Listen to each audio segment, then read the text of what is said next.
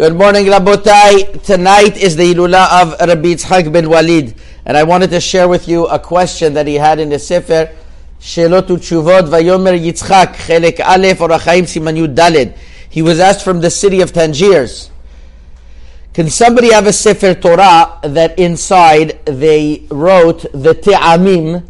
The Bal Koreh didn't know how to do the Te'amim on his own, so he decided he'll take a Sefer Torah and he'll put in the Te'amim, but he's not going to write it in ink. He's going to engrave it with, it says, Etzba Kesef, with a silver hand. He's going to indent it inside. So you're not really writing it with ink. You're rather indenting it inside the klaf. You know, like you could sometimes make a mark with your fingernail. So says Rabbi Yitzchak, how do we know that you can't have Te'amim in a Sefer Torah? It's written in Shulchan Aruch Yoredea Siman Reshain Daled that a sefer that has dots in it, has nikudot in it, it's pasul. And even if you took away the nikudot, it's also pasul. And Maran writes that the reason is because we have to read the Sefer Torah the way it was given to Har Sinai. Wow. And even though the Bar Mitzvah boys would be much happier if you could have a Sefer Torah with nothing with all nikudot written inside, but nevertheless, we should only use the Sefer Torah as it was given from Har Sinai.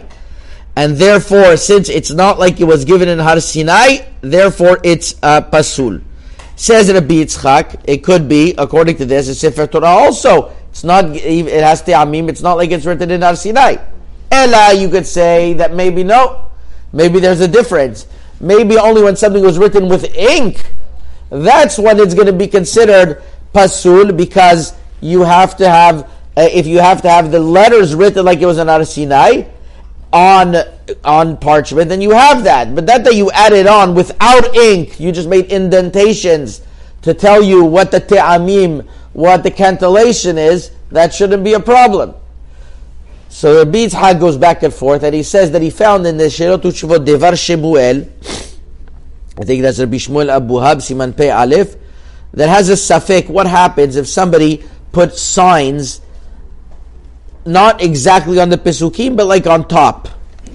And he says the following rule.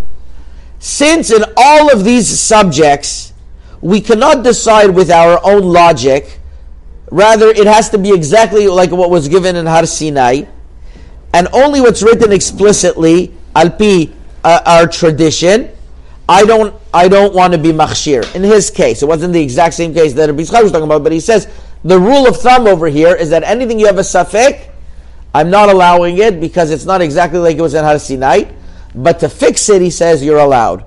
But you can't have it originally done. Wow. I was asked the question, so the answer that he gives is that you really can't have something even if it's indented. I was asked a question recently, could somebody have a Megillat Esther written with nikudot? I once saw something like this. And the reason is that maybe Megillat Esther could be different. Because Megillat Esther is not a sefer, it's a igeret. It's like a letter. And a letter is there's leniencies in Megillat Esther that people have drawings on it and whatever else. So maybe a person will be allowed to have nikudot. And indeed, some poskim go back and forth on this.